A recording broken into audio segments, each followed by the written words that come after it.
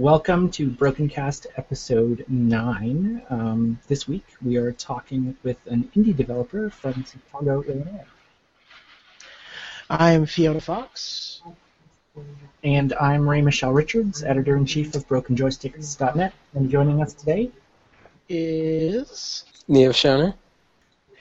And we're going to talk today about your newest game, which is called, and please forgive me for butchering the pronunciation, Sothu Lit La Tothon Main, maybe? Yes, Sothu Lit La Tothon Main. Okay, and that is in Icelandic. Yes, although the game isn't. But hopefully the game is in English. And that translates out to Sleep My Little Fox, or as you told me earlier, perhaps better translates to... like Sleep Tight, My Little Fox, or Sleep Well. Okay.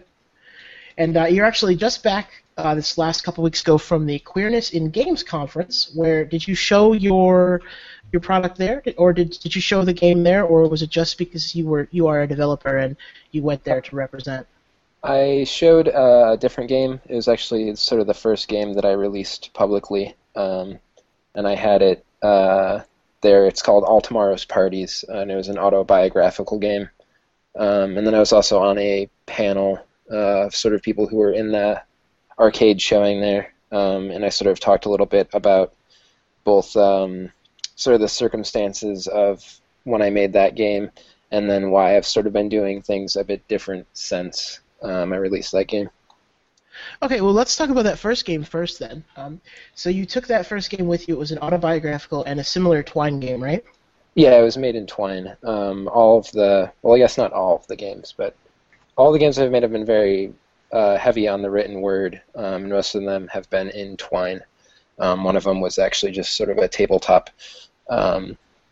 rule set, although it was a very simple rule set. But yeah, that game I had there, All Tomorrow's Parties, was built in Twine, and it was sort of about the process that you go through when you figure out that you're trans, and then you go back through your memories and you're trying to figure out why you didn't know sooner, but then sort of the end point being that that's sort of a futile act and that it doesn't really change your present anyways, so why are you trying to prove this to yourself?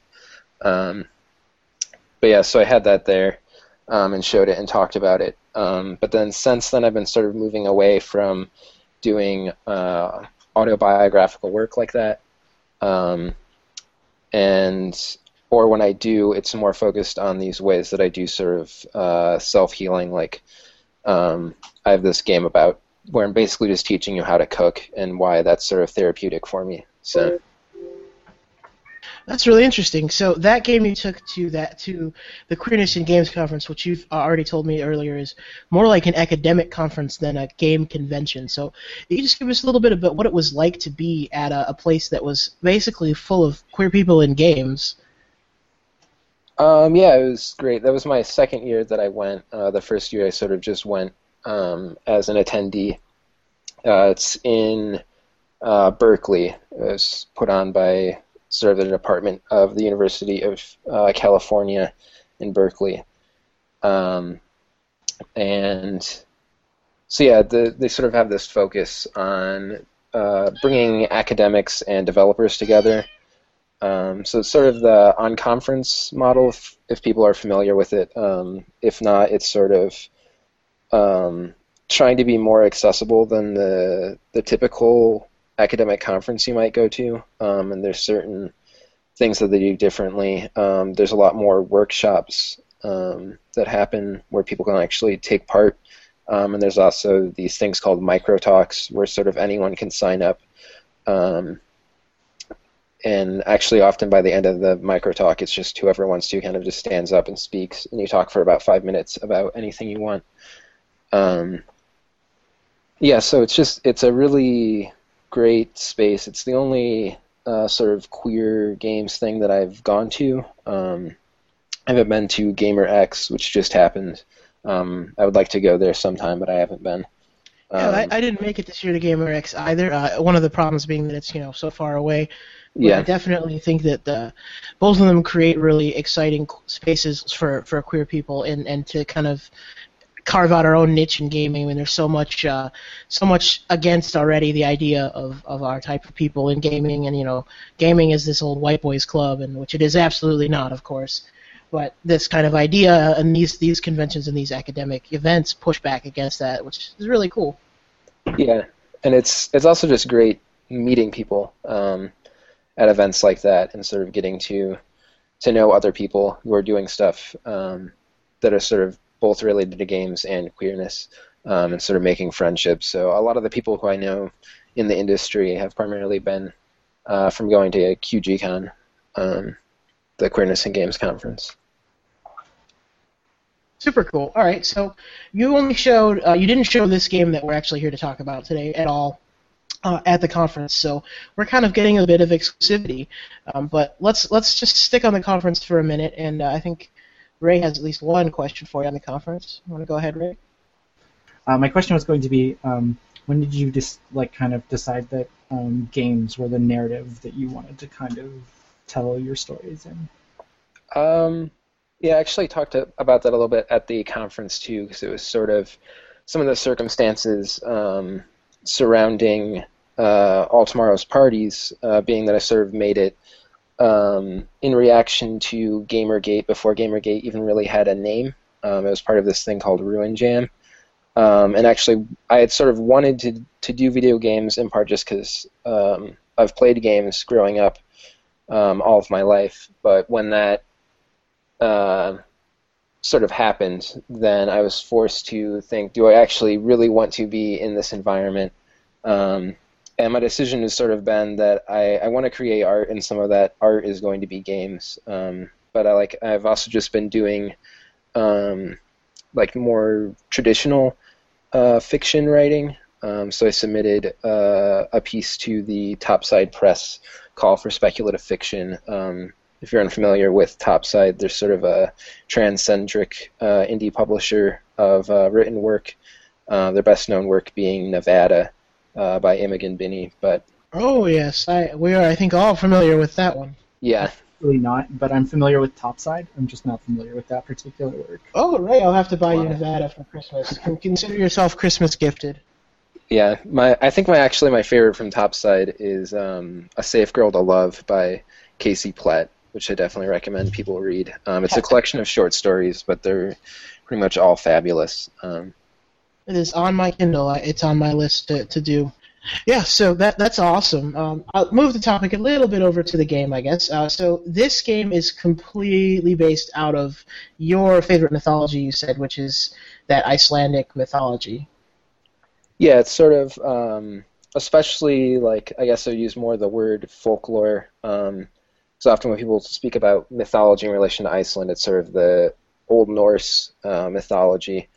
And there is a little bit that's sort of reaching back into that. It hasn't come up in the demo that I released yet, but there is going to be a part that's written in Eddic verse, which is sort of the really old form that a lot of the Norse myths that we actually do have are preserved in this really old form of poetry.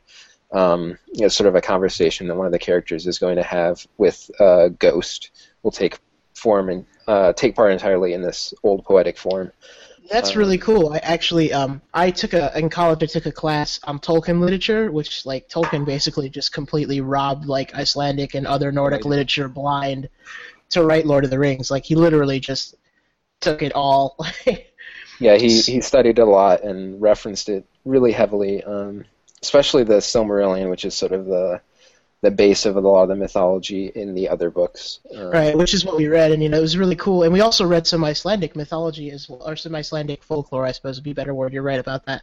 Some Icelandic folklore as well, and to read it was difficult to read, but it was certainly rewarding and different. I mean, coming from a classical Greek and Roman mythology base, Icelandic might as well be completely dissimilar. There's no similarities really between them, I don't think.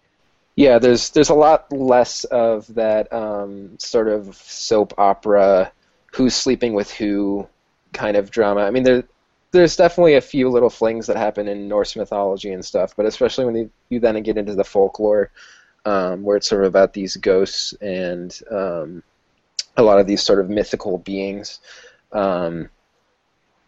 a lot more of it is sort of, especially the folklore, is I think more about dealing with issues of death, or like darkness or difficulties that we face in our life, and sort of trying to make sense of it.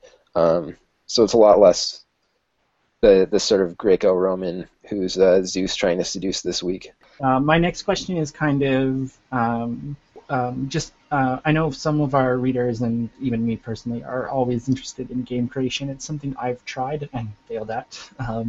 But what kind of tools are you using to tell this new game's story? Because you said that you've made Twine games before, so is this also a Twine game, or? Yeah, this one is also in Twine.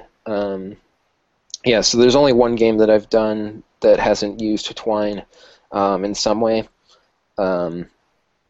And that one was basically just sort of a tabletop experience. Although I wouldn't really compare it with D&D or something. It's a lot simpler rule set, but that's sort of just laying out the rules for people to play the game by, written out. So yeah, I haven't done much with anything like Unity or those more maybe traditional game design tools, although I do have some ideas for if I ever get into them. So this brings us to an interesting question, and feel free to decline to answer if you'd like. It's kind of a point of contention amongst many, many people. Do you think that Twine games should be considered in the same house as graphical games? Yeah, it is sort of I do think they're in some ways different. I would sort of include them in the same house, but then I guess as a creator, often when I'm deciding what to call something, I'm mostly approaching it as if I call this a game or if I call this fiction or a poem or something, what I'm calling it is inviting the person to approach it from a different angle, and so it's more what angle do I want someone to approach the work that I am making. And when I say game, then I in relation to something like Twine, where there's not a lot of interactivity, there's a little bit, but then I'm sort of encouraging them to focus more on what they are in control of. So that often when I'm sort of making a game, it is about this idea of what can you, or what is the control here, or what is my sort of agency in this world, and I want you to sort of consider that to some extent. So I'm going to have a weeb moment here, and I'm just going to go ahead and bring up VNs. There's a lot of media outside of the United States that exists that are basically visual novels, like in Japan. I mean, a visual novel, sometimes it doesn't even have choices. I mean, a lot of times you can go through an entire visual novel, and it's just a storybook that you're just clicking through. Yeah. And that's still considered a game. So I fully consider Twine to be games. I mean, I say Twine games. It's not even like, it doesn't even occur to me that something that's made in Twine would be considered not a game because it doesn't have the agency of choice. But I think it's a really interesting idea to think of it the way that you just described it, where to call something a game means that you're coming at it with an agency of choice, whereas opposed to maybe like a storybook where you're sitting as following, you're following a narrator, but you have no control over the narrator. Yeah. Well, that's pretty cool. So give us a quick rundown of the story of this game, if you don't mind. And if it's going to spoil too much, don't spoil super too much, but just a quick rundown of the story. Yeah, so I'll at least talk about sort of a base of what's in the demo. Basically, it's sort of it's influenced a lot by sort of the magical realism too in a lot of Icelandic folklore, and so there's a lot of stuff that is sort of intentionally. The way I approach magical realism is this idea of hesitation. I think it's really the big defining thing about it. Whereas I think a lot of people think of magical realism and it's sort of magic and realism in a more like direct way, and that I think really the point of it is to hesitate between sort of what is magical that's happening and what's real, the sort of two explanations you have for what's happening, and to not be sure of which is correct. So there's a lot of stuff happening in the story that could either sort of be just maybe nightmares that the character is having, or just like the effects of stress or something, or that could be these actual magical occurrences. And I don't really want to make it clear or decide, because to me it's sort of both almost. And I want to like hold both as possibilities. But so the basic plot is that you're playing as this girl who's essentially just come into sort of the year of adulthood for rural Iceland at the time, which is set in about circa 1900. And the farm that your family owns is falling into disrepair because your father has fallen sick, and your mother has now gone into the city to look for work. And then there's sort of this catastrophic event where there's black snow falling and everything, and sort of her whole life is being thrown into upheaval. It's sort of a lot of the stuff referencing to like a volcanic eruption, which was a major source of worry for a lot of rural Icelanders for a long time, because it would really kill a lot of your crops and your livestock. Here comes my fun question. Can you pronounce the Icelandic volcano? Eyjafjallajökull. Oh my god, that's awesome. No hesitation at all. But yeah, so her sort of trying to deal with the grief of the stuff that's happening, and sort of where the demo ends is about where you're going to start actually going out to try and find your mother, and sort of figure out how to deal with everything sort of collapsing around you. But yeah, and so a lot of it is also referencing these, I sort of the subtitle a lullaby, because a lot of traditional Icelandic lullabies were sort of written knowing and being fully aware that there's a high child mortality rate in Iceland at the time, and often it was particularly bad in winter or to be really cold. So a lot of the songs, there's sort of this blurry line between, are you actually telling the child to sleep in just like the normal lullaby sense, or is this like an elegy or something that you would sing after the child died during the funeral, where you're sort of telling them to sleep in the more like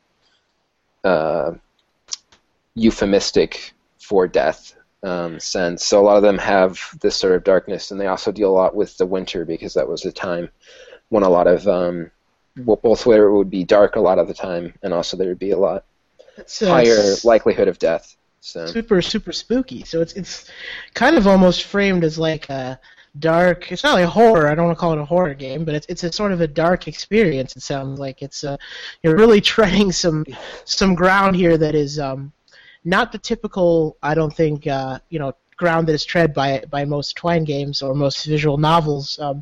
Definitely getting into kind of a almost existential exploration of life here, I guess, and life and death and the frontier in 1900 in Iceland. It's quite a hefty undertaking. I think you're trying to show something I don't think that's ever been shared or shown really before, at least in this medium. Yeah, it's like, especially when I think of a lot of the stuff that I'm drawing from, both obviously the folklore that I've mentioned, but also like the writing of Haraldur Laxness, who's the Nobel laureate from Iceland, who wrote primarily in the first half of the 20th century, primarily about sort of the life of peasants. And so a lot of the stuff that I'm really drawing for this game are very literary, and the way that I'm trying to make the passages flow in Twine are a little bit different than most Twine games, because I want to simulate that sense of sort of the page continuing to fill as you read. So as you click, it sort of continues to just add more text at the bottom until you would sort of reach a change of scene or a new chapter or something, and then it will actually take it to the new page, like blank page, and continue on. So it's really a narrative experience then.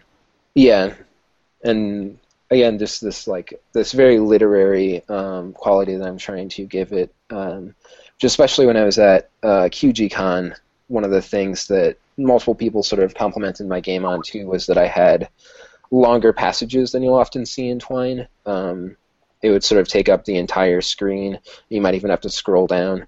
And often in Twine you'll see these very short passages, and they often tend to work well in Twine to have these short passages. But a lot of people said the way that you write is sort of literary enough, or that you like get pulled in enough that it's okay that it's really long. And so I'm hoping that will also sort of happen with this game too, where even though you're not sort of constantly clicking on little things and it's these short little passages, it's maybe that a lot of Twine games I think are very poetic in like the structure of poems, not just in sort of the way that they phrase things, but that there are a lot of very quick, short images, and that's sort of what I'm trying to do with some of these games, especially this one, is to sort of have something that's a bit more like a novella or short story, or it's maybe a bit longer than your typical short story, so I'd say like a novella or maybe even a small novel. So this is kind of my last question before our wrap-up is, so the indie game community, at least like the indie game community that like on Facebook and Twitter, on like social media, is rather small, and then like the trans indie game community, obviously that would be smaller than that. So is there anyone in the indie game community or the trans indie game community that kind of inspired you to start developing games, or that you kind of look up to, or that you work with on games? I would like to work with more people in the future. I actually have a talk that I hope I am able to give at different games if they will have me, where that's going to be one of the things I'm going to sort of talk about as a potential thing, that especially queer games or like alt games is this even smaller than the broader indie game idea, with sort of to really focus on collaboration between people, because I think that's really great, especially in small sort of communities, creator communities. But I guess the two people who have sort of inspired my work the most, one is Merritt Kopas. A lot of her Twine games, playing her Twine games was sort of the thing that made me realize that I could actually do games now with my ability to write, without having to sort of do a lot of learning for advanced coding. There are some game ideas that will definitely necessitate that I'll have to learn how to, or find a programmer how to do them. But to sort of see the potential of Twine, it was definitely the work of Merritt Kopas. And then the AVB, her games, like Removed is just this really wonderful game that has this very evocative style of writing that I find really interesting. And then her more recent game, We Know the Devil, is also just really fabulously written, and definitely she has a bit different writing style than me, but I feel like she has sort of a similar interest in this magical realist. I don't know if she would necessarily approach or describe it that way, but sort of this hesitation between this more logical, real-world explanation for what's happening, and then this sort of strange, surreal, or magical explanation or existence that's being shown in her world. So, when we do love We Know the Devil, we actually, one of our writers actually did a review on that, a pretty extensive review. Hoodie Joy did a review on that one. It was a great read, really interesting read. I haven't played it myself yet, but Hoodie loved it, and I really can't wait to play it. So I'd like to close with one last question, and this one is probably going to be a longer answer, so feel free to expound upon it and everything. If I was to be someone who had never written a game before, who had never started gaming, who had never started programming a game before, never done anything in the gaming industry, and I came up to you and said, I want to share my narrative stories with the world. I feel like I have a story and something to share with everyone. What would be the one piece of advice that you would give me if you were to say, okay, here's where you start? Yeah, I guess the big thing I would say is just to really think about, like you sort of said, like a story or narrative, which I think is already getting at a certain angle. But if someone wants to sort of create something, sort of what what do you want to be the heart of it, or what do you want people to really interact with? And that if it is sort of this story or this more narrative aspect, then definitely start with something like Twine, because it's very easy to work in, especially if you want some level of interactivity, or even just do short stories. But if you're more interested in having people interact with complex systems, which a lot of people who want to create games in particular are sort of interested in, a system that you want someone to interact with, start with like tabletop stuff before you try and get into programming, especially if you don't know much computer programming, because it's so much easier to just write the rules to tell someone what to do in like a role-playing game. And there are a lot of great small like indie role-playing games that you can look to as a reference, or even sort of to build like a board game or something. But it's just so much more easy to explain to a human being what the rules of your game is, if it's going to be a system, than it is to explain to a computer and tell it how to represent that and not be filled with bugs and all sorts of weird things that will be a nightmare for you.